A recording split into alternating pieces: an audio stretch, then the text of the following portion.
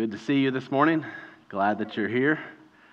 If you're thinking, we usually do one more song, that prayer song right before. We've got a lot going on this morning, and so I'm up here a little bit earlier. We've got 7 baptisms coming up at the end of the message, so that's something to be really excited about. And then when the kids come in with us to celebrate those baptisms, we're also going to take the Lord's Supper together. And so we'll do a couple more songs of worship along with the baptisms and Lord's Supper at the end, just so you know what's coming up. We're going to jump into Matthew chapter 5 again here in just a second. If you want to be turning there in your Bibles or on your devices, it is also in your worship guide, your bulletin, and I'm going to have it up on the screen. We're working our way through Jesus' Sermon on the Mount, and we spent 3 weeks sort of introduction and overview. Last week we took our first chunk. This is our second chunk, so we are in the middle of a chapter and also the middle of the sermon. And so as I read here in a minute, I'm going to be asking the question when we're finished, what does this teach about God? And you can be listening for things that you hear the Spirit of God saying to you from His Word during this time, truths about who God is, His nature, His character, how He works. And we're going to ask you to share some of those that you're seeing in this section. But for those of you who have been here with us the past few weeks, don't be afraid to let the context of the whole sermon and everything we've looked at also kind of point you to truths that you want to share. So what does this teach about God? And then if these things are true about God, what's God saying to us and to our hearts this morning, both individually and as a church? And that's how we're going to focus on the passage and work through it like we do each week. But first, I'm going to pray for us. And I'm going to ask you to pray with me right now in a way that we would acknowledge that the most important things that can happen during this time, all of them are a spiritual work of God that only He can do. And we're going to ask His Spirit to be teaching us from His Word in a way that only He can, in a way that speaks to our hearts and softens our hearts and stirs up faith inside of us so that we don't just walk away with a little more information about the Bible or even a little more information about God, but rather that we walk away encountering God and hearing from God and being changed by God as He works in us. So will you pray that with me right now? Father, thank you for this time right now. Please teach us by your Spirit from your word as only you can. Open up the truth of your word to us and open us up to the truth of your word. Give us spiritual eyes to see you more and soften our hearts spiritually so that we respond to you in faith. And we love you and trust you and follow you. And we ask that you would work inside us by your Spirit, making us who you are calling us to be as we follow you. It's in Jesus' name that we pray. Amen. All right. So as you're listening, what does this teach about God? We're picking up in verse 17 of Matthew 5, and this is Jesus talking. He says, "Do not think that I have come to abolish the law or the prophets. I've not come to abolish them, but to fulfill them. For truly I tell you, until heaven and earth disappear, not the smallest letter, not the least stroke of a pen will by any means disappear from the law until everything is accomplished. Therefore, anyone who sets aside one of the least of these commands and teaches others accordingly will be called least in the kingdom of heaven. But whoever practices and teaches these commands will be called great in the kingdom of heaven. For I tell you that unless your righteousness surpasses that of the Pharisees and the teachers of the law, you will certainly not enter the kingdom of heaven. You've heard that it was said to the people long ago, 'You shall not murder, and anyone who murders will be subject to judgment.' But I tell you that anyone who is angry with a brother or sister will be subject to judgment. Again, anyone who says to a brother or sister, 'Raca,' is answerable to the court. And anyone who says, 'You fool,' will be in danger of the fire of hell. Therefore, if you are offering your gift at the altar, and there remember that your brother or sister has something against you, leave your gift there in front of the altar. First, go and be reconciled to them, then come and offer your gift. Settle matters quickly with your adversary who's taking you to court. Do it while you're still together on the way, or your adversary may hand you over to the judge, and the judge may hand you over to the officer, and you may be thrown into prison. Truly, I tell you, you will not get out until you've paid the last penny. You've heard that it was said, 'You shall not commit adultery.' But I tell you that anyone who looks at a woman lustfully has already committed adultery with her in his heart. If your right eye causes you to stumble, gouge it out and throw it away. It's better for you to lose one part of your body than for your whole body to be thrown into hell. And if your right hand causes you to stumble, cut it off and throw it away. It's better for you to lose one part of your body than for your whole body to go into hell. It has been said, anyone who divorces his wife must give her a certificate of divorce. But I tell you that anyone who divorces his wife, except for sexual immorality, makes her the victim of adultery, and anyone who marries a divorced woman commits adultery. Again, you've heard that it was said to the people long ago, do not break your oath, but fulfill to the Lord the vows you have made. But I tell you, do not swear an oath at all, either by heaven, for it is God's throne, or by the earth, for it is his footstool, or by Jerusalem, for it is the city of the great king. And do not swear by your head, for you cannot make even one hair white or black. All you need to say is simply yes or no. Anything beyond this comes from the evil one. You've heard that it was said, eye for eye and tooth for tooth. But I tell you, do not resist an evil person. If anyone slaps you on the right cheek, turn to them the other cheek also. And if anyone wants to sue you and take your shirt, hand over your coat as well. If anyone forces you to go 1 mile, go with him 2 miles. Give to the one who asks you, and do not turn away from the one who wants to borrow from you. You've heard that it was said, love your neighbor and hate your enemy. But I tell you, love your enemies and pray for those who persecute you, that you may be children of your Father in heaven. He causes his sun to rise on the evil and the good, and sends rain on the righteous and the unrighteous. If you love those who love you, what reward will you get? Are not even the tax collectors doing that? And if you greet only your own people, what are you doing more than others? Do not even pagans do that? Be perfect, therefore, as your heavenly Father is perfect. We'll stop there for today. What does that teach us about God? What stands out to you?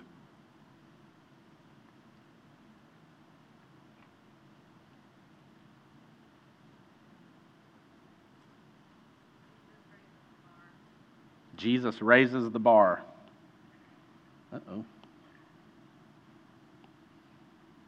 Something's not working there. Here we go. Jesus raises the bar. Do you want to point us to a verse or tell us what you're thinking about there?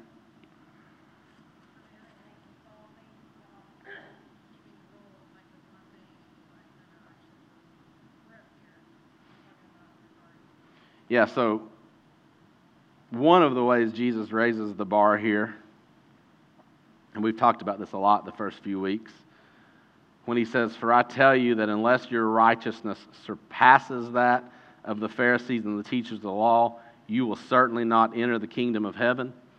The Pharisees and teachers of the law would have been the most religious, most righteous-looking people at this time. They were the ones keeping all the rules, memorizing Scripture, spending all their time trying to look really holy and do all the things on the outside that look like they are really, really righteous. And Jesus says, if you're going to get into my kingdom, the spiritual kingdom of heaven, that's not enough.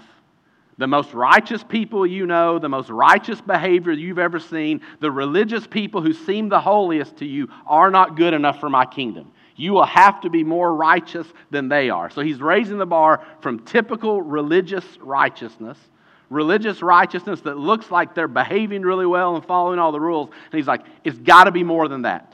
It has to surpass that to get into my kingdom. And then he starts to explain what he means. And this is, you want to talk about raising the bar. This is where he really raises the bar. Because over and over and over, he says things like this. You've heard that it was said, and then he quotes something. And what he's quoting is the Bible. This is what God said to his people through Moses. It is written down in the Ten Commandments, in the law of the Old Testament. But you shall not murder.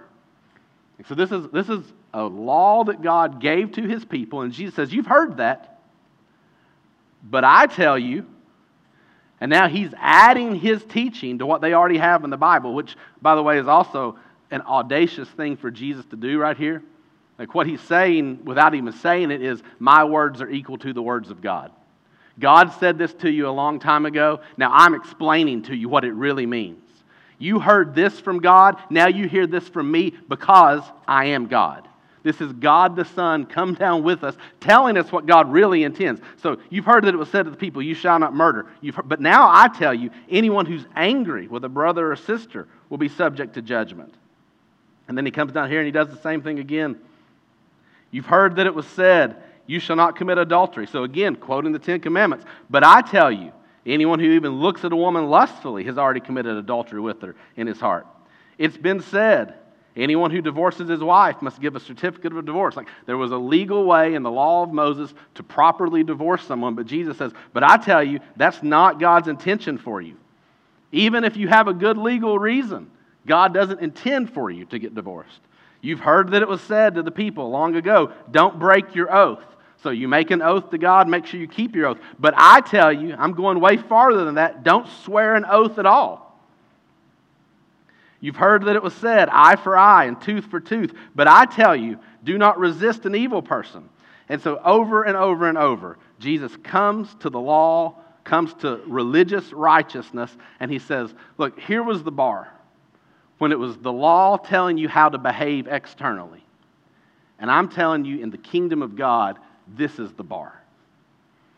That the way Jesus raises the bar is he says, external behavior is not enough for my kingdom. I want internal heart change. That your heart has to match your behavior. You can do everything right on the outside. You can look the way that you're supposed to look, and you can fool everybody else, and you can make them think that you're this really holy, righteous person. But if it's all just external behavior, and it's not true in your heart, that's not who you really are. And Jesus is saying, I'm not tricked by that. I'm not fooled by your external behavior. I'm seeing your heart, and I want your heart. I want you to be changed, not just what you do, but who you are. And everything he says here is so much higher of a standard because, we can say, I've never murdered, but then Jesus is like, but how often do you hide anger in your heart? I've never committed adultery, but how often do you hide lust in your heart? And you can go through the whole list like that. I'm always fair and always just in the way that I treat people, but how often do you forgive your enemies and love them and pray for them and submit to them? How often not just do you only seek justice, but how often do you actually seek grace toward other people? We can say a lot more about it, but I want you to have time to talk. So Jesus raises the bar. You can expand on that or other truths that you see here about God in this section. What else stands out to you?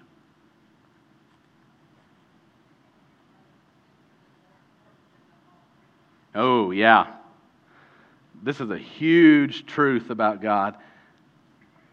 Therefore, if you're offering your gift at the altar and there remember that your brother or sister has something against you, leave your gift there in front of the altar. First, go and be reconciled to them, then come and offer your gift. So we have an act of worship toward God. Like you're offering your gift, you're giving your offering in an act of worship toward God, but you've got a broken relationship with somebody in your life. They have something against you and it hasn't been resolved. And Jesus really clearly here says the priority is reconciliation. That if you have not attempted to reconcile with this person yet, don't even come and offer your gift to God as an act of worship. And he's taking something that obviously is really important, something that would have a really high standing in any religious person's mind, this act of worship of giving toward God. And he's saying, as important as that is, you need to understand that reconciliation is even more important in my kingdom. Reconciliation comes first. And it fits with these things he says later about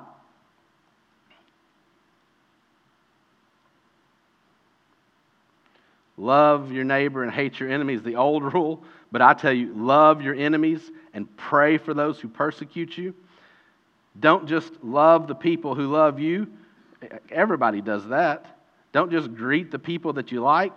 Everybody does that. There's a new standard here, and it's the standard of your heavenly Father. And so when Jesus up here says reconciliation comes before your religious rituals, let's just say it that way. In Jesus' kingdom, reconciliation takes priority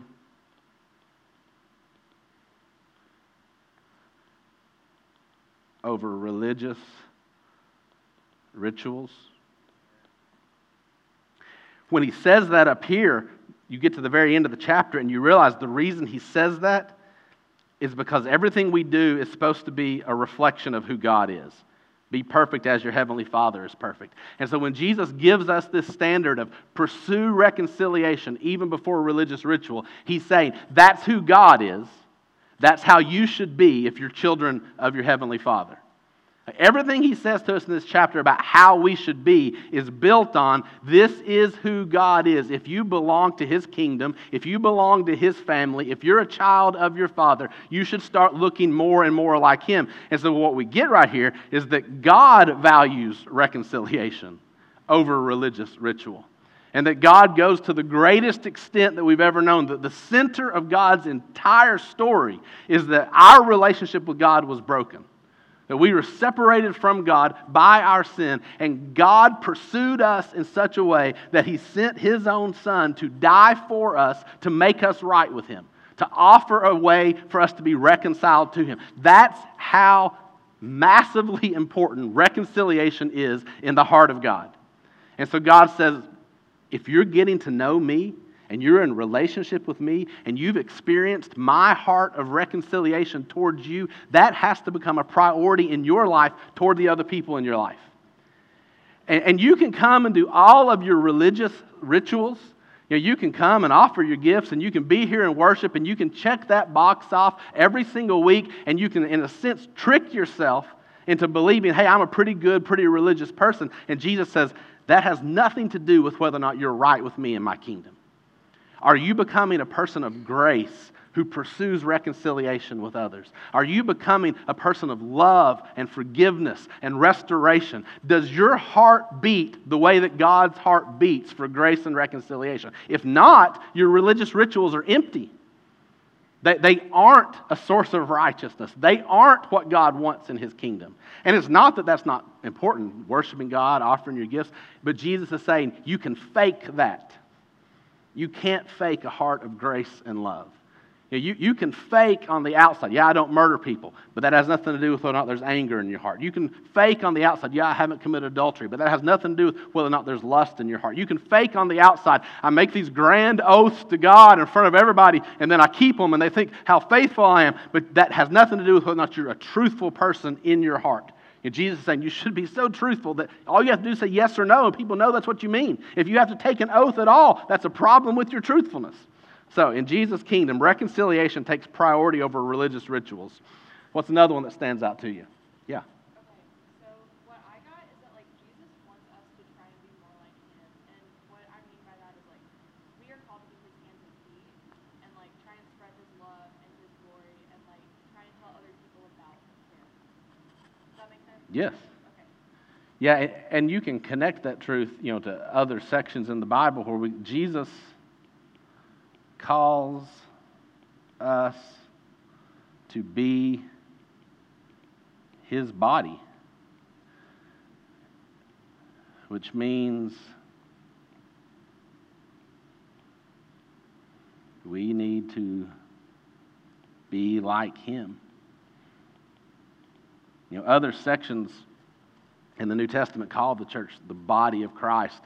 1 Corinthians 12 describes us like every single person who's connected to Jesus by faith is a different member of the body, and the intention is that Jesus would be living out His love, His grace, His power, His work in the world through us as His body. And then what we've got here in this section is if we're going to be the body of Christ, really live as Jesus' body, then we have to live the way that Jesus lives. That our righteousness has to be Jesus' righteousness. Our love has to be Jesus' love. Our forgiveness has to be Jesus' forgiveness. Our grace has to be Jesus' grace. Our purity has to be Jesus' purity. And simultaneously, two things happen here. The first one is, if you really take that seriously, and if you listen to this section, what he's saying, you're going to look at yourself and you're going to be humbled. Because you're going to say, that's not me. If you look at other people which is what typical religious righteousness usually does. I'm going to compare me to other people. And I can find people who I'm obeying better than they are. I look better than they do. I'm keeping more rules than they are. And it may puff you up, and your pride may grow, and you may say, well, overall, I'm doing pretty good. I'm okay. But Jesus says, in my kingdom, that's not the standard. What other people do isn't the standard. The law isn't the standard. He says, God Himself is the standard. Be perfect, therefore, as your Father in heaven is perfect. And when you stop looking at everybody else and you look to Jesus, then all of a sudden you're like, I don't measure up to that. However righteous I may think I am in comparison to everybody else, I am not as righteous as Jesus. The things He's calling for here, perfect purity in my heart, perfect purity at all times in all of my motives and all of my thoughts and all of the hidden things that nobody else in the world can see, I don't measure up to that. To love people this selflessly, the way that Jesus did, I don't love people that way. To let people take advantage of me out of grace and mercy and love towards them, I don't do that. To look out for others before myself, to surrender every aspect of my life saying this is about God's kingdom and His work in the world, I don't do that. And so if you take Jesus seriously here, it will humble you because you're going to see you don't measure up. That when He says your righteousness has to exceed typical religious righteousness, your response is going to be, mine doesn't. Not like this. And so it humbles you, but then also at the very same time, Jesus gives you hope. And we looked at it last week at the beginning of the sermon. I'll go ahead and flip back there real quick. If you want to look at the beginning of chapter 5, when He says, when you've been humbled, in verse 3, and you realize that you're poor in spirit, that you don't have the righteousness that you need, you don't have the spiritual resources that you need, so you're poor in spirit and you mourn over it, and it humbles you and makes you meek, and you're hungry and thirsty for what you need, He makes this promise in the end of verse 6, those people will be filled. And so when Jesus humbles you by saying you don't live up to the standards of my kingdom, He then comes back and gives you hope, and He says, but the things you don't have, I will give to you. The things that you are empty of, I will fill you up with those things if you trust Him, if you are joined to Him by faith, if you look to Him as the source instead of yourself. And so what's really going on in this moment when Jesus says, hey, you can't live up to my standards, He comes on the backside and He says, but I can. The reason they're my standards is because I do live up to them. And the promise of Jesus' gospel is that He will live up to them for you, and then He will start to live up to them in you. As His Spirit comes to live in you, He will produce who He is in you. That's the only way this comes out of you. It has to come from Him and not from you. He calls us to be His body, which means we need to be like Him. But the only way that's going to happen is if we are depending on Him to do in us what we can't do for ourselves. What's another truth about God that stands out to you? All right, Eric.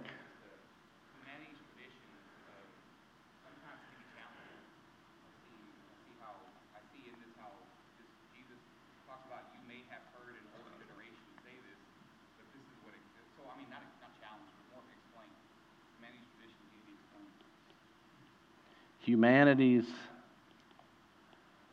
traditions need to be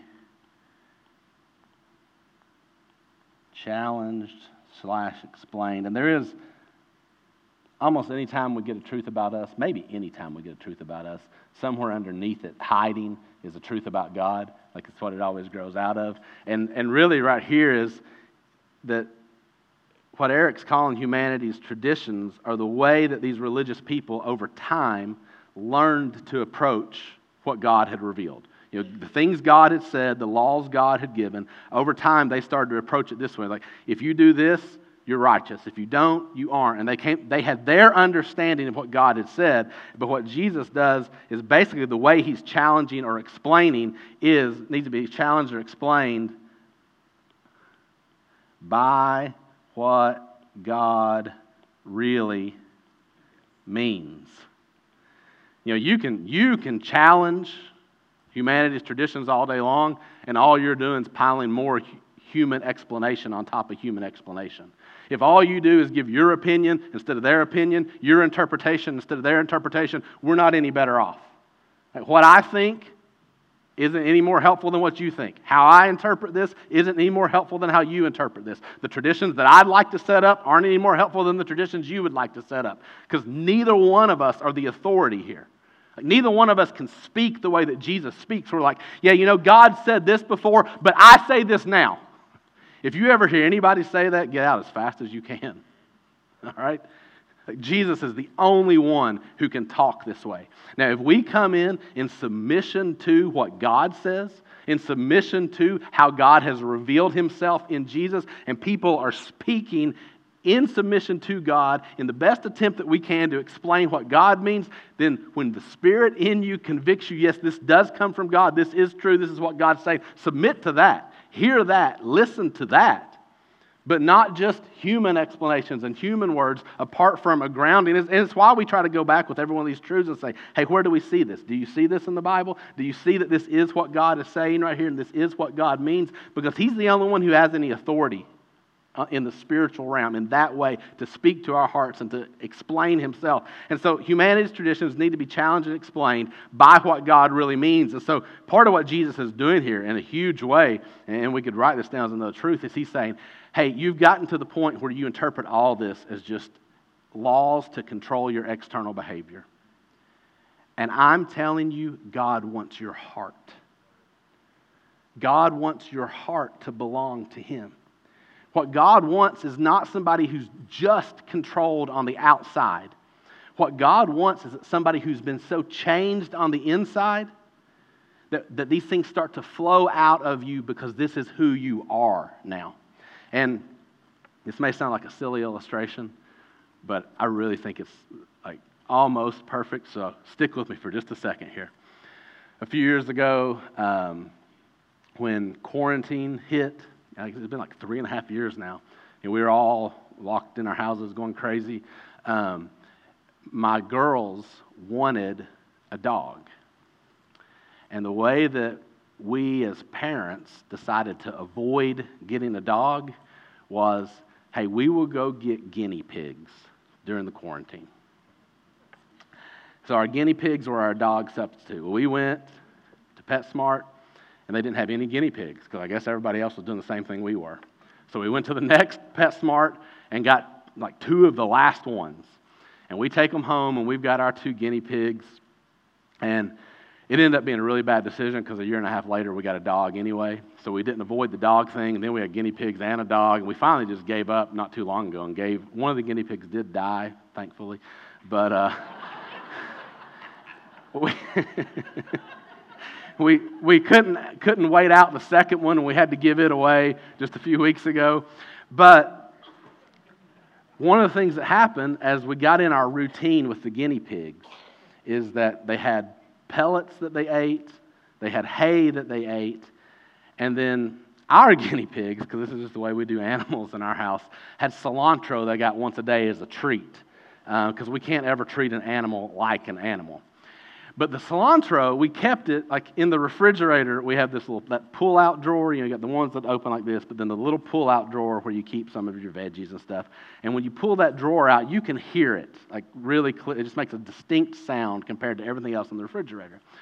Well, over time, we'd pull that drawer out, take cilantro into those guinea pigs, and they started to associate the sound of that drawer with cilantro.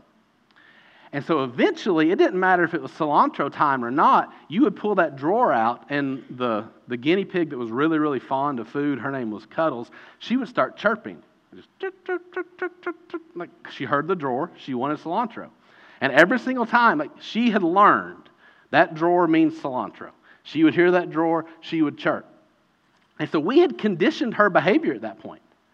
And listen, we had guinea pigs for 3 years, and I can tell you they are not smart, they are not interactive, they are not enjoyable as pets. You do not want them. But even a guinea pig,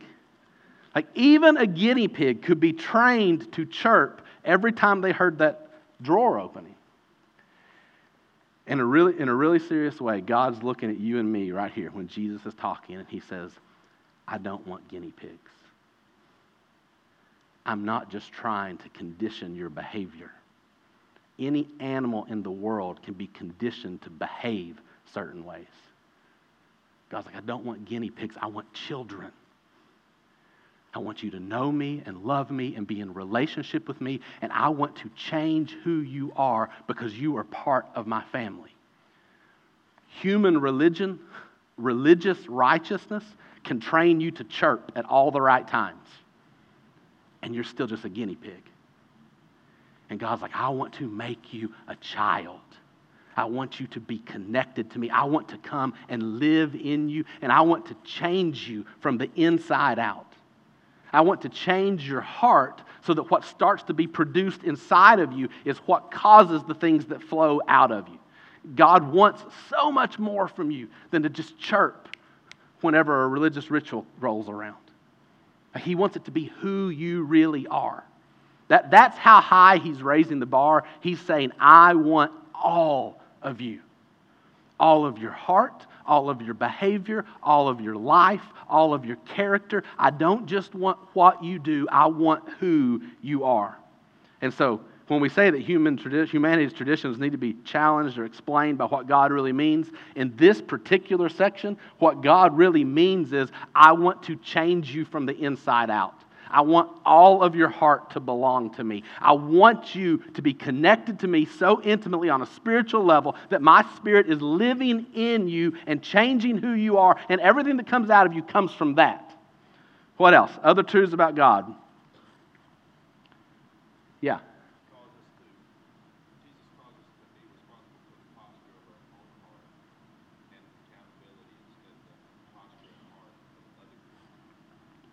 Jesus calls us to be responsible for our own heart, not others.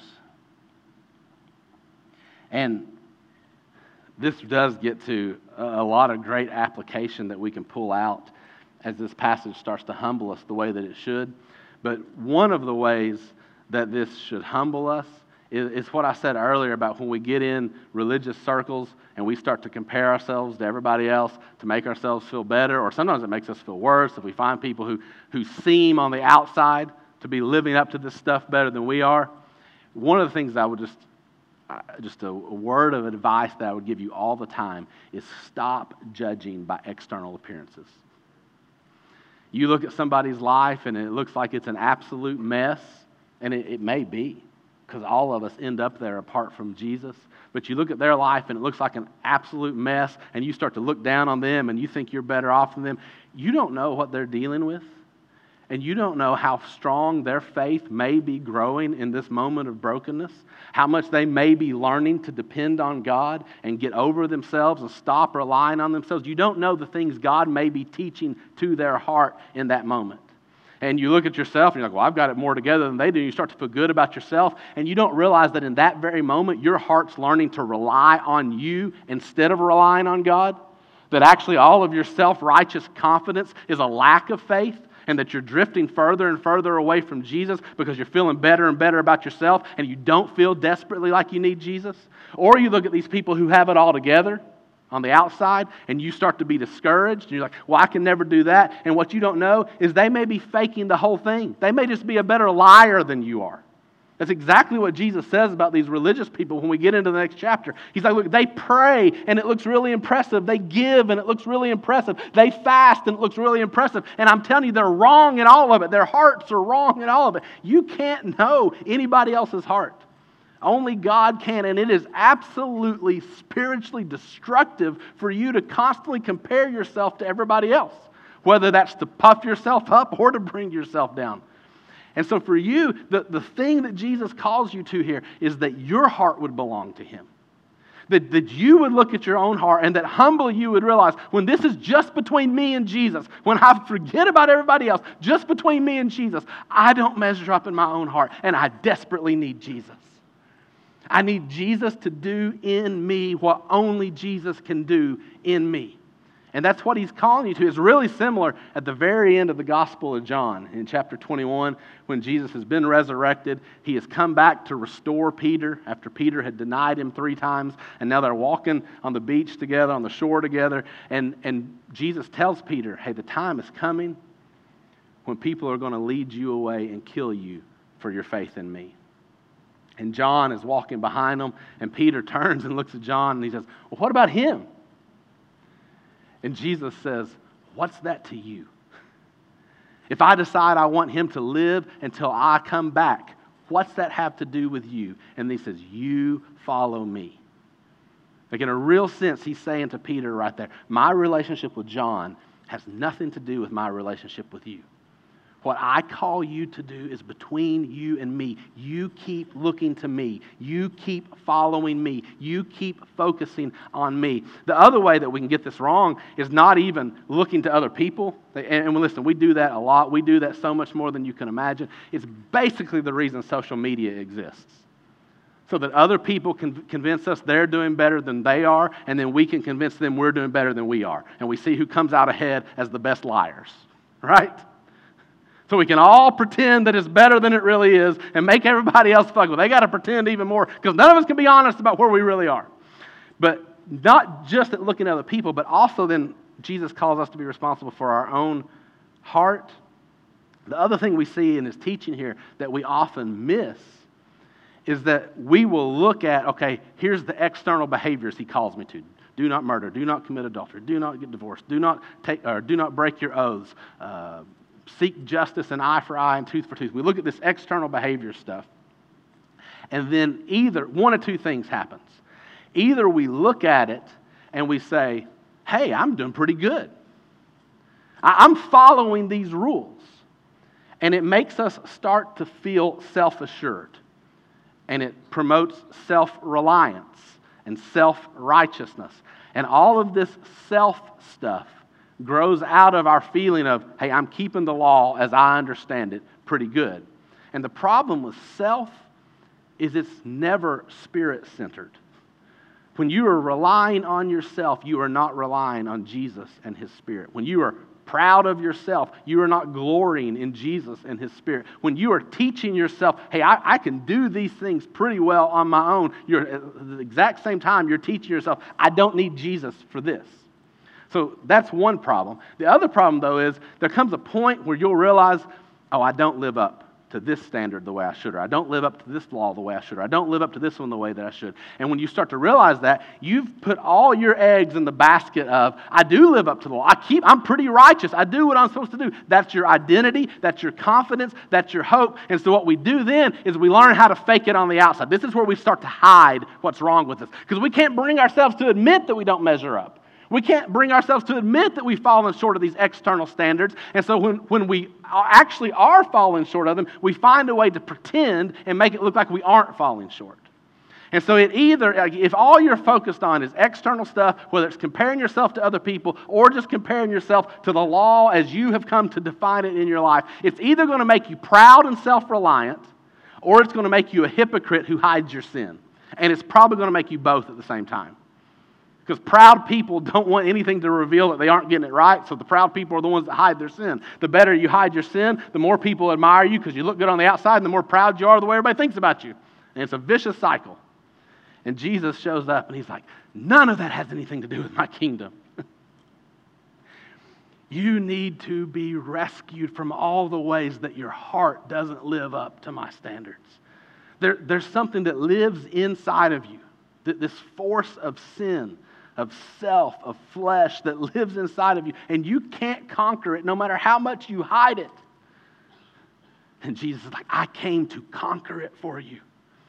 I came to crucify that in you with my death and then bring to life in you my Spirit with my resurrection. One of the best places to see this, and this connects to where Jesus started today. We'll take one or two more truths after this, but in Galatians chapter 3. And Paul makes some more comments in Romans 7 if you want to make a note and if you want to do more research on this week, more study of this.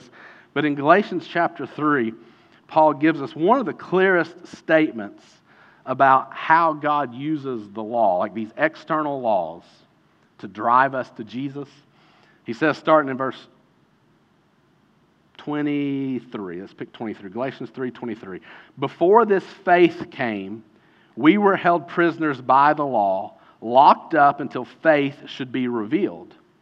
So the law was put in charge to lead us to Christ, that we might be justified by faith. Now that faith has come, we are no longer under the supervision of the law. And just simple explanation right here. Paul says, when God gave the law, the point of the law was to drive you to faith in Christ. And the way the law does that is when God gives the law, you start to realize, I can't live up to God's law. I will never be right with God if it depends on me perfectly keeping this law. I can't do it. And so the point of the law is to break you of self-reliance. The point of the law is to drive you to faith in Jesus. The law reaches its fulfillment when you turn from yourself and you turn to Jesus and you say, Jesus, I can't do this. You're the only one who can. You've done it perfectly. I can't. I need you. That is the fulfillment of the law. It's driving you to faith in Jesus, which can now produce something better in you than the law ever could on its own. And so when Jesus starts up here and he says, I have not come to abolish the law or the prophets, but to fulfill them. At least part of what he's saying is that he perfectly lives out everything that's intended in the law and the prophets. He fulfills them in that way. But the other part of what he's saying there, when we start to read it in light of Galatians 3 and in light of Romans 7, if you want to read that later, is Jesus is saying, the law was always about me. The law was always going to drive you to me. And I'm here now. I am the fulfillment of the law. If you continue to just see the law and religious rituals and religious behavior and it never causes you to look to Jesus, you're not just missing Jesus, you're missing the purpose of the law too. You cannot live out the law the way God intends unless it's driving you to Jesus. That is the point. And to think of this type of fulfillment, I think it's sort of like seeing the relationship. And I've used this before in different situations, I think, so if you've heard it, stick with me. But the relationship between an acorn and an oak tree. Like when God gave the law, it is like that acorn. And everything that God intends to come from that is contained there. But in order to reach the fulfillment of what that acorn is going to be, it has to grow into this oak tree. And when it does, in one sense, the acorn's gone. Right? When the acorn turns into an oak, you could say, well, the acorn's been destroyed. There isn't an acorn anymore. It's an oak tree. But in another sense, you could say, no, the oak tree is the fulfillment of the acorn. It's what it was always supposed to be. If it hadn't become an oak tree, that would have been a failure of the acorn. And so part of what Jesus is teaching here is, yeah, God gave the law. And it really did come from him. And so when he keeps saying, you've heard that it was said, but I tell you. You've heard that it was said, but I tell you. He's not saying, hey, there's something wrong with what God said before. That's not what he's saying. He's not saying discount it, discard it, throw it away. That's not what he's saying. He's saying when God said these things, this was the seed of what he intends to grow into this huge tree in his kingdom. And I'm telling you what that tree is supposed to look like. Faith in me that changes your heart in such a way that it's not just about your behavior, but it's about who you are. And when that happens, Jesus says that's the fulfillment of everything God intended to accomplish through the law, to drive you to Jesus in such a way that you know Jesus is your only hope. Jesus is the only one who can do this. He's the only one who has done it, and he's the only one who can do it in you, and he promises that he will. That if you will come to him in faith and die to yourself and trust him and follow him, he will live inside of you to do this in you. And that's the purpose of the whole story. Genesis to Revelation, law, prophets, New Testament, the whole thing is for you to come to faith in Christ in this way so that he lives in you, makes you part of his family, and he receives the glory that he intends as God saves his people through him. Another truth about God, or what's God saying to your heart? Application time if you want to share a couple more things. Yeah. I mean, it kind of ties back to what I said earlier, but like everything that humanity does should try and be like for the glory of God and like for his kingdom. Everything humanity does should be for the glory of God and his kingdom. Yeah, and two different ways to see that today. One of them is the verse right before where we started, where we ended last week in verse 16, when Jesus says, "In the same way, let your light shine before others, that they may see your good deeds and glorify your Father in heaven." You know, the purpose of your visible righteousness isn't that people will look at you and be impressed with how good you are. The purpose of your visible righteousness is that people would look at you and start to think only God can produce that in somebody. God is the one who gets the credit for that because God is the one who's working inside of them. And so this is a whole nother way that if all you ever do is just live out external religious righteousness without internal heart change, if your discipline and self-reliance and determination is the source of the good things you do, then you get the credit for the good things you do. And you getting the credit for the good things you do is sin in Jesus' kingdom. If the glory belongs to you instead of belonging to God, you are committing the exact same sin that was at the root of Satan's fall.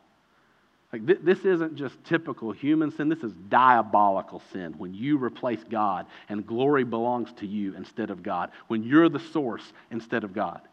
And so you can do things that look like you're keeping everything, all the rules on the outside, doing all the right things on the outside. And if you do it in a way that you rely on you and credit comes to you, you are sinning against the very glory of God.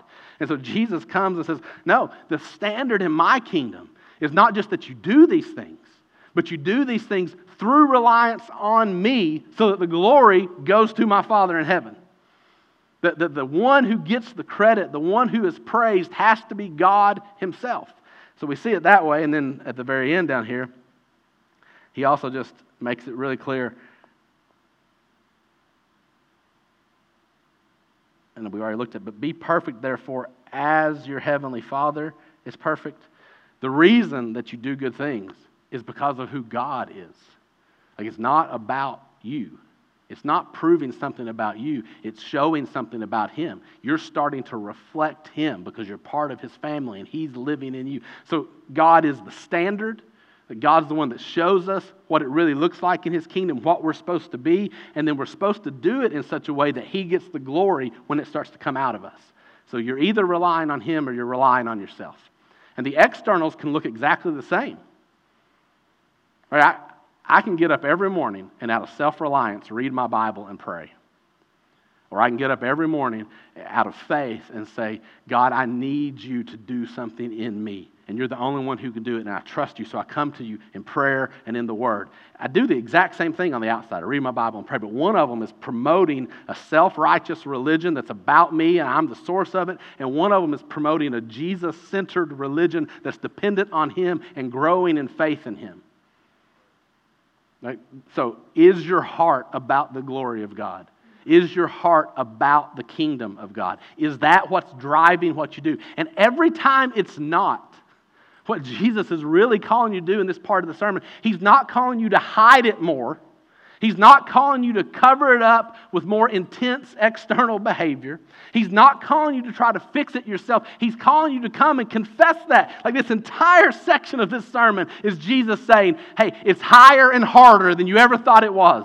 You can't get there on your own. Confess it to me. Admit that you're one of these people who are poor in spirit. I'm going to raise the bar so high that you should know you'll never get to it, and you should come humbly and say, Jesus, I can't get there. I need you. I need you to do what I can't do. I need you to do what only you can do. And so He's, in every one of these verses right now, He's breaking us over and over and over of self-reliance. He said, you need to die to your self-reliance, so you need to come to faith in me. Any more application for your heart? Yeah.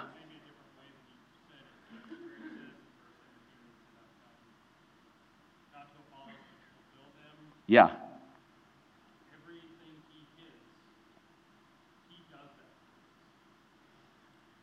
Yeah.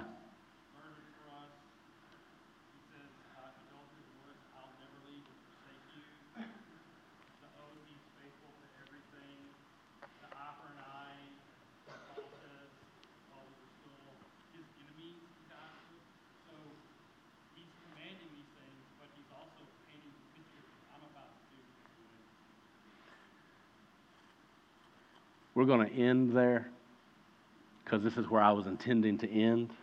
And it's always such a great moment when God says it, like to all of us together. And one of those moments of reminder of, this is the Spirit speaking from the Word. This isn't me up here talking to you. And so, yeah, if we go through this whole list right here, I want you to see that every time Jesus raises the bar, and in case you couldn't hear what Keith was saying, or you're listening online and you couldn't hear it right then, every time Jesus raises the bar and he's like, hey, you've been told don't murder, but I'm telling you, don't even be angry with your brother in your heart. If you've been told don't commit adultery, I'm telling you, don't even lust in your heart. One of the things, first of all, to realize is that usually, we've done this. We've had it backwards. We've been like, yeah, it's bad to be angry, but I don't murder anybody, and that's a bigger deal. Yeah, it's bad to lust, but I've never committed adultery, and that's a bigger deal. And we've done it like this. And the first thing to say about that, like for humility for us, is it's like Jesus levels the playing field, and he's like, hey, in my kingdom, there aren't worse sins and less bad sins. It's not how it is. And you may look at other people and think, well, they're worse than me because they've done that, and I haven't. And he's like, no, I see your heart, and I see their heart, and I tell you they're the same. I tell you, there's the same sin living inside of you, and you need me just as much as they do. Pick whoever it is that you think is farthest from God, whoever it is that you think is missing it the most, the judgments and the condemnation that you would make toward their heart, Jesus looks at you and he says, that's your heart. He's telling you, I know it is. And so the first thing he's doing is he's saying, there's not a ranking system of sin in his kingdom. Sin is sin. Sin is falling short of the glory of God. And when that lives in your heart, and it lives in all of our hearts, then we desperately need Jesus to be who only Jesus can be for us. But then the other thing is sometimes we'll read this and we'll be like, okay, so, I thought that murder was here and anger was here. But Jesus is saying they're the same. So murder's not as bad as I thought it was. It's just like anger. Or I thought that adultery was here and lust was here, but Jesus is saying they're the same, so this isn't as bad as I thought it was. It's the opposite of that. Jesus is saying, you remember how bad you thought murder was? You're probably still underestimating it, but you're right. It's up here. So is anger. Like what you would think of if you personally knew somebody that had murdered somebody else, like how awful you would think that is, Jesus looked at you, that's how awful the anger in your heart is. However bad you think adultery is, Jesus says lust is that bad too. However bad you think it is to break an oath to God, that's how bad it is to not be an honest person. And just over and over and over, he's saying that the things that are hidden in your heart, the things that nobody else can see except for him, they're as serious as whatever it is that you think is really serious. And so again, he's coming to us, he's saying, you don't live up to these standards. But then what Keith said here, what we get over and over and over is the picture of the one who does. And this picture won't be as lovely and beautiful and glorious to you as it should be until you hear the first part of Jesus' message for you. Like until you're broken of self, until you're desperate to be rescued, until you know that you are poor in spirit, you won't fully see how wonderful it is that Jesus does all this for you. But when you do come to the place where you're like, I know, like what he is saying, he is exposing me. And I don't live up, I don't measure up. Then you start to look at this, and every step along the way, you see Jesus. And you see that Jesus does live up to all of it. So you've heard that it was said, you shall not murder. And then Jesus basically says, but if you're angry, you are a murderer. That's what he's saying. And so here we all sit guilty of murder in our hearts in different ways. And Jesus says, but I will show up and be murdered to rescue murderers. You've heard that it was said, do not commit adultery. But I tell you, don't even lust after a woman in your heart. And Jesus is like, you're all guilty of this type of adultery. You're all guilty of spiritual adultery against God. And he says, I will show up as the faithful one who will die for the unfaithful ones. Jesus shows up and faithfully dies for you to rescue you from your unfaithfulness. He talks about divorce here, and Keith made the promise here that he will never leave you or forsake you. That all the ways that we break our relationships in this life, even the most significant one in the eyes of God, this marriage covenant, when we're breaking that, and Jesus shows up and says, I never break my relationship with you. When you are mine, when you come to me in faith, I don't abandon you. I don't let you go. I die so that I can have a covenant relationship with people who have not lived up to their covenant relationships. Again, you've heard that it was said, do not break your oath, but fulfill the vows you've made to the Lord. You have not lived up. The things that you have sung this morning, I promise you've not lived up to them in the past week. Like, that's how easily these words flow out of our mouths sometimes. And we don't really live up to them. And Jesus says, I will fulfill every promise that God has ever made. That it's all yes and amen in Christ. That He's the fulfillment of everything that we couldn't do. He can do. Eye for eye and tooth for tooth.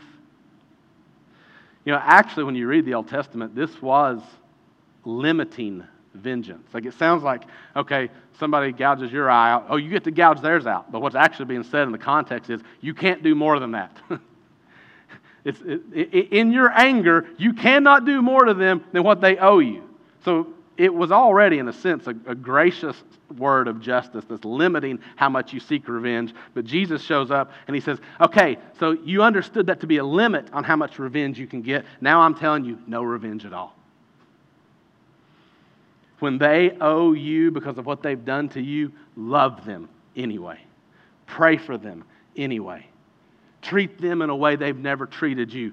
And we sit here like, my heart doesn't want to do that. So often my heart doesn't do that. And Jesus shows up and He says, my heart does that for you. You owe Jesus. And instead of Jesus saying, here's what you owe, here's what I'm going to take from you, Jesus says, I'll pay what you owe for you. I will give you what you owe me. I will treat you in a way that you have never treated me. I will love you in a way that you have never loved me. When you made yourself Jesus' enemy, Jesus loves you then. Jesus intercedes with the Father for you then. Jesus is praying for you then. Jesus is the fulfillment of all of this, living up to all of it. Every single piece of this sermon, it should simultaneously remind you, you can't do this on your own. But Jesus can do this for you. He has done this for you. And He wants to live inside of you and do this inside of you. And so in just a minute here, we're going to pray together. And then as we move into baptism, this is going to be a picture of people who are saying, I'm putting my faith in Jesus in that way. And by the way, Tasha, Lisa, if you want to have Teresa bring the kids on in, if your kids start coming in and you want to look for them, wave at them, they'll come and sit with you here in just seconds as we get ready for baptism. But I just want to, like, what you're about to see right here in baptism is the exact thing that we're talking about in this section of the sermon. Because the visible picture that we get on the outside, it means nothing if there's not a spiritual reality in our hearts to match it.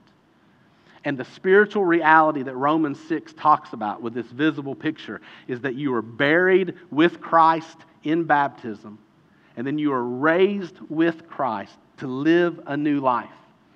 That this is a picture of the death, burial, and resurrection of Jesus, and us being joined to Him, joined with Him in His death, burial, and resurrection, so that the old us dies with Him.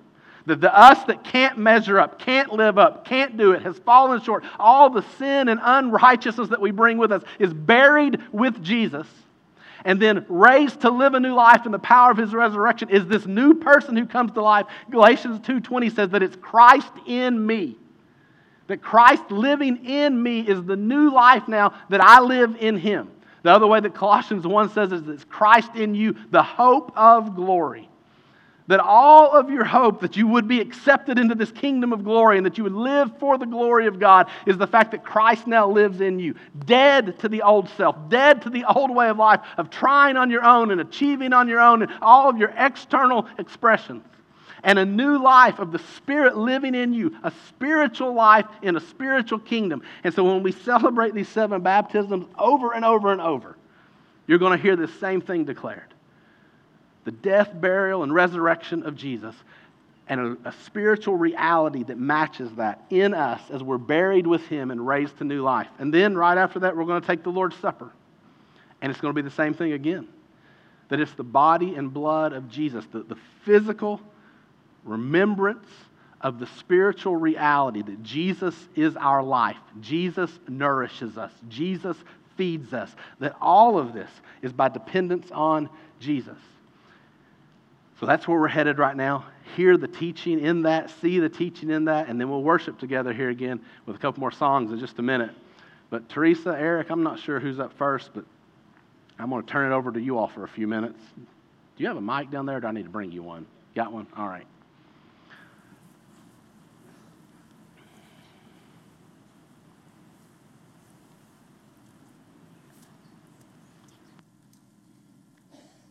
Today is a very exciting day.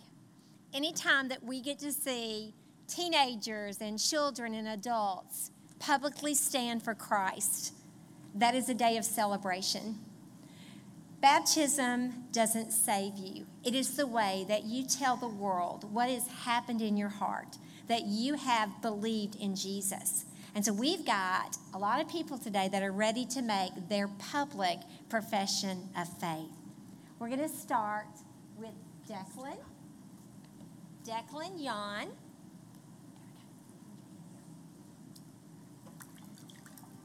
Come down here. This is a big day. Declan, I want to ask you some questions to give you an opportunity to confess with your mouth, because we know you believe in your heart. Declan, do you believe that Jesus is the Son of God? Do you believe that he died on a cross as punishment for your sin? Yes. Do you believe on the third day he rose again? Yes. Have you received him as your personal Lord and Savior? Yes. Oh, okay. Let me see that. It is because of your public declaration of what you believe in your heart that it's my joy to baptize you in the name of the Father, the Son,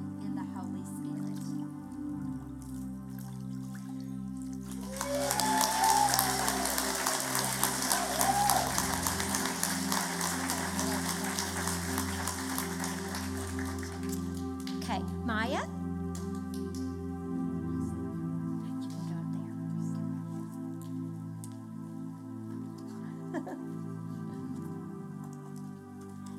Maya Bergman is coming up next. And at Bible school, God was working on her heart. And when we went to summer camp, she passed me a note. And she just stood there and looked at me. She was waiting for me to read the note. Thought it was going to be something about her puppy or something like that. It said, "Would you please help me get saved?" And it's like, oh, yes, I will. So, Maya, I have some questions for you. Do you believe that Jesus is the Son of God? Yes. Do you believe that he died on the cross as punishment for your sin? Yes. Have you put your trust in Jesus, what he did on the cross? Yes. Do you commit to follow him and to be a Jesus follower for the rest of your life, to the best of your ability with the help of the Holy Spirit? Yes. Okay. You can be seated. Because of that beautiful declaration of what you believe, it's my joy to baptize you in the name of the Father who created you, the Son who died for you, and the Holy Spirit that lives within you.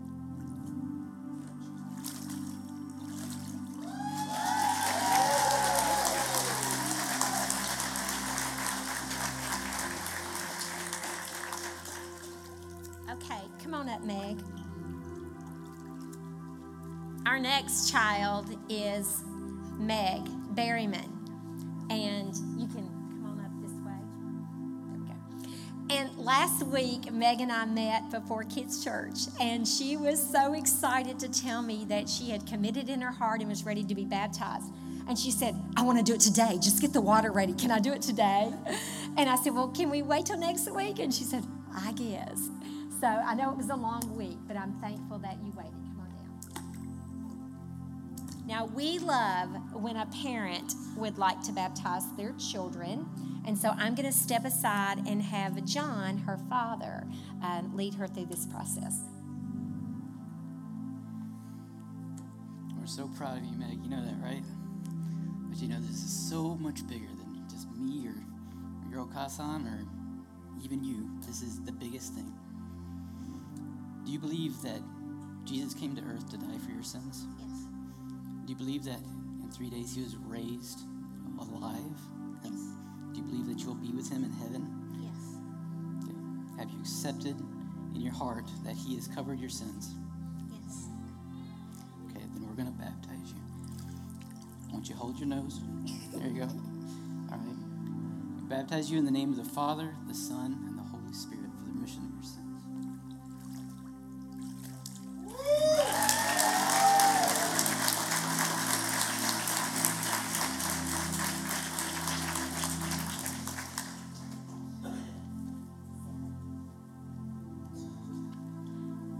Now we have some teenagers and an adult. The first teenager is Sarah Mead, and she is now in the youth department, and Eric has been pouring into her so faithfully along with your family. But she's asked me to baptize her because she actually got saved while she was in the children's ministry at Vacation Bible School over a year ago, and she's now ready to make it public. I'm so proud of you. She not only has lived out her faith in her walk, but she has brought her friends to Jesus. She's a big reason why these other girls are here. Sarah, do you believe that Jesus is the only way to the Father? Yes. Do you believe he's the perfect Son of God? Yes. Do you believe he died on a cross as payment for your sin? Do you believe on the third day he rose again? Do you receive him as your personal Lord and Savior? It's because of that proclamation that it's my joy to baptize you in the name of the Father, the Son, and the Holy Spirit.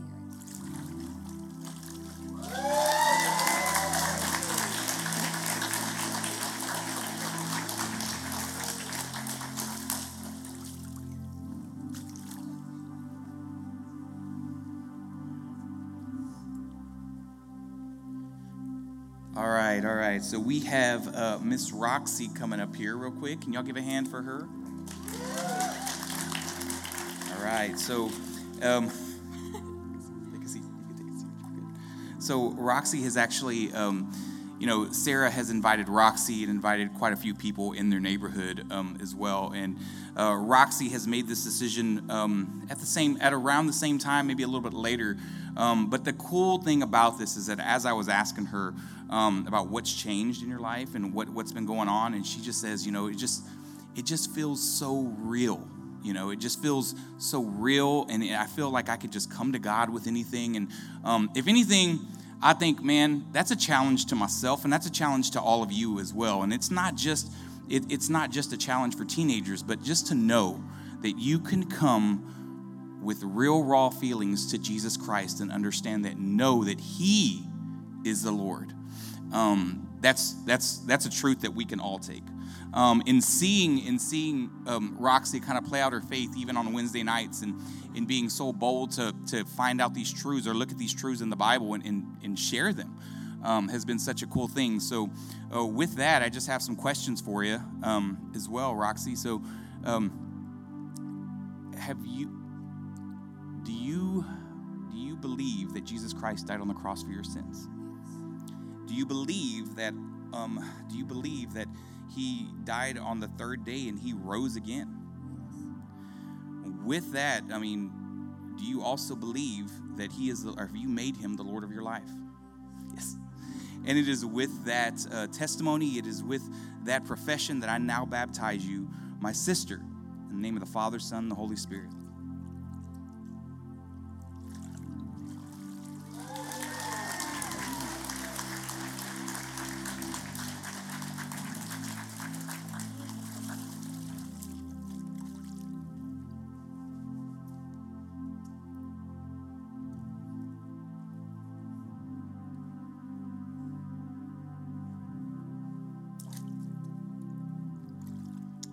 And this is Lauren. I say Lauren every time I see her all the time, so that's my little nickname for her.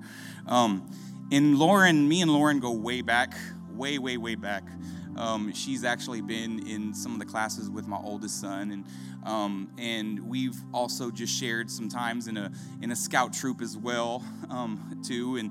And, Lauren, that was, so as Sarah and Roxy were together, they also have been inviting Lauren to come to church as well. And she's been kind of ironing some things out with her faith too. And I remember, so cool. I mean, just the one thing I love about Lauren is that as she was coming, she was very shy, kind of like just in her shell a little bit. And then she starts coming up to me after service and waiting for everyone to kind of leave. And she's asking these questions. And one of the first questions I remember you asking, Lauren, was, when we put our hands together, why do we have to put our hands together to pray? Like, why do we have to do this? Like, what's going on? Like, is it an arrow pointing up to Jesus? And I said, you know what? I don't know the answer to that question, but that sounds about right. And not only to see that, but then also to see her work out some of the questions that she has. And she's so bold enough to answer those questions. And just this Wednesday, she had a question. And it was probably the most phenomenal thing to see our students, all from high school down to middle school, that actually walked with her on that question right then and there. And then she actually developed the answer as the Spirit was just leading in that whole group right there. And it is because of things like that, where you're so bold to ask those questions, where you're so bold to understand that. And then she actually made a decision serving in VBS this year, to make Jesus Christ the personal Lord and Savior. So not only did she make a decision as just, as she was ironing out her faith and understanding what that meant, but also as she was serving in VBS, she said, I need this to happen. I need to make Jesus Christ personal Lord and Savior. So with that, I just ask you some questions. That do you believe that Jesus died on the cross for your sins? Do you believe that with that undeniable power that he was put to death and he rose and defeated death on the third day? And with that, do you believe that Jesus Christ is the Lord of your life? Yes, absolutely. And it's with that profession that I'll baptize you, my sister, in the Father, Son, and the Holy Spirit.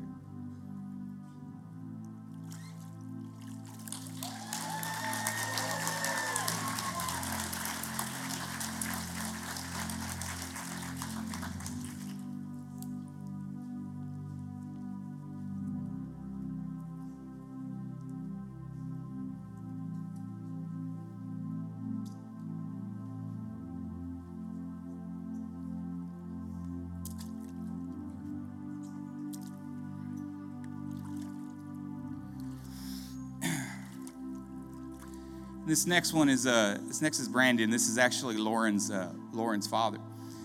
And I tell you, yesterday we had a really good conversation over some lunch and talking about faith and what that means to you and everything else. And so, if I can just say something real quick, that's funny, but it also means so much to me. Is that I would say that Brandon brought the hood to the house today, to the house of the Lord. And when I say that, the entire neighborhood spends some time at his house a lot of the times.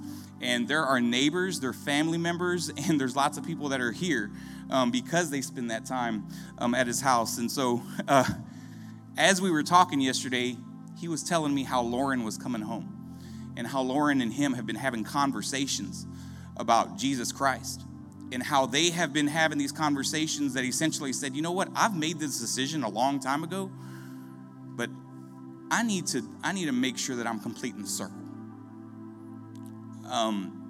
And I would say that it just means a lot to me as a father, that you would allow yourself to be taught by your daughter and say, you know what, I need to make this decision.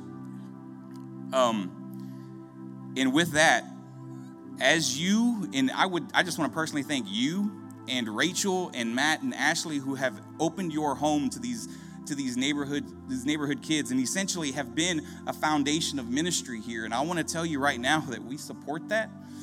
And that as you continue doing that, know that this is an example that you're setting for even all of us here, as students and adults alike, man. So keep doing that and keep leading. And with that, I have these same questions. Is that, do you believe that Jesus Christ died on the cross for your sins? Do you believe that he defeated death and rose on the third day? And do you make Jesus Christ the personal Lord and Savior of your life? Yes. Absolutely. And with that, I baptize you, my brother, in the Father, Son, and the Holy Spirit.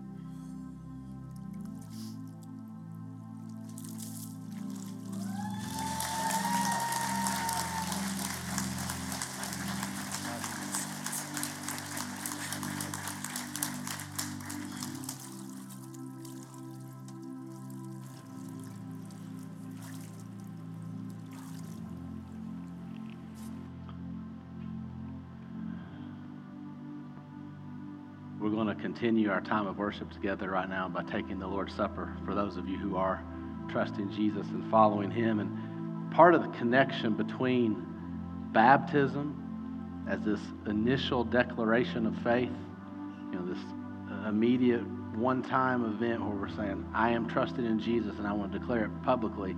And then the Lord's Supper is this reminder of this isn't just a one-time thing. This is the rest of my life depending on Jesus, relying on Jesus, looking to Jesus, remembering Jesus, being sustained and spiritually nourished by Jesus. And so we take communion together about once a month, just as this repeated reminder that it is the life, death, and resurrection of Jesus that is all of our hope and all of our spiritual resources and all of our spiritual strength coming from him. And so as we do this today, I pray that you will look to him in faith and that you will continue to deepen your dependence on him. Jesus said, this is my body, broken for you. Do this in remembrance of me.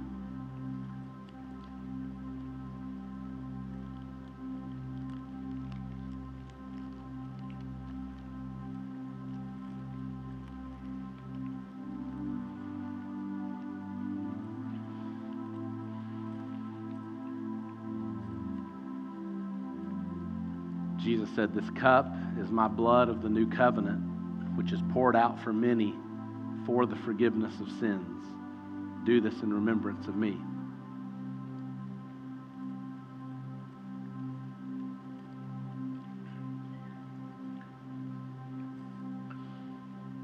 We're going to sing a couple more songs of worship together now.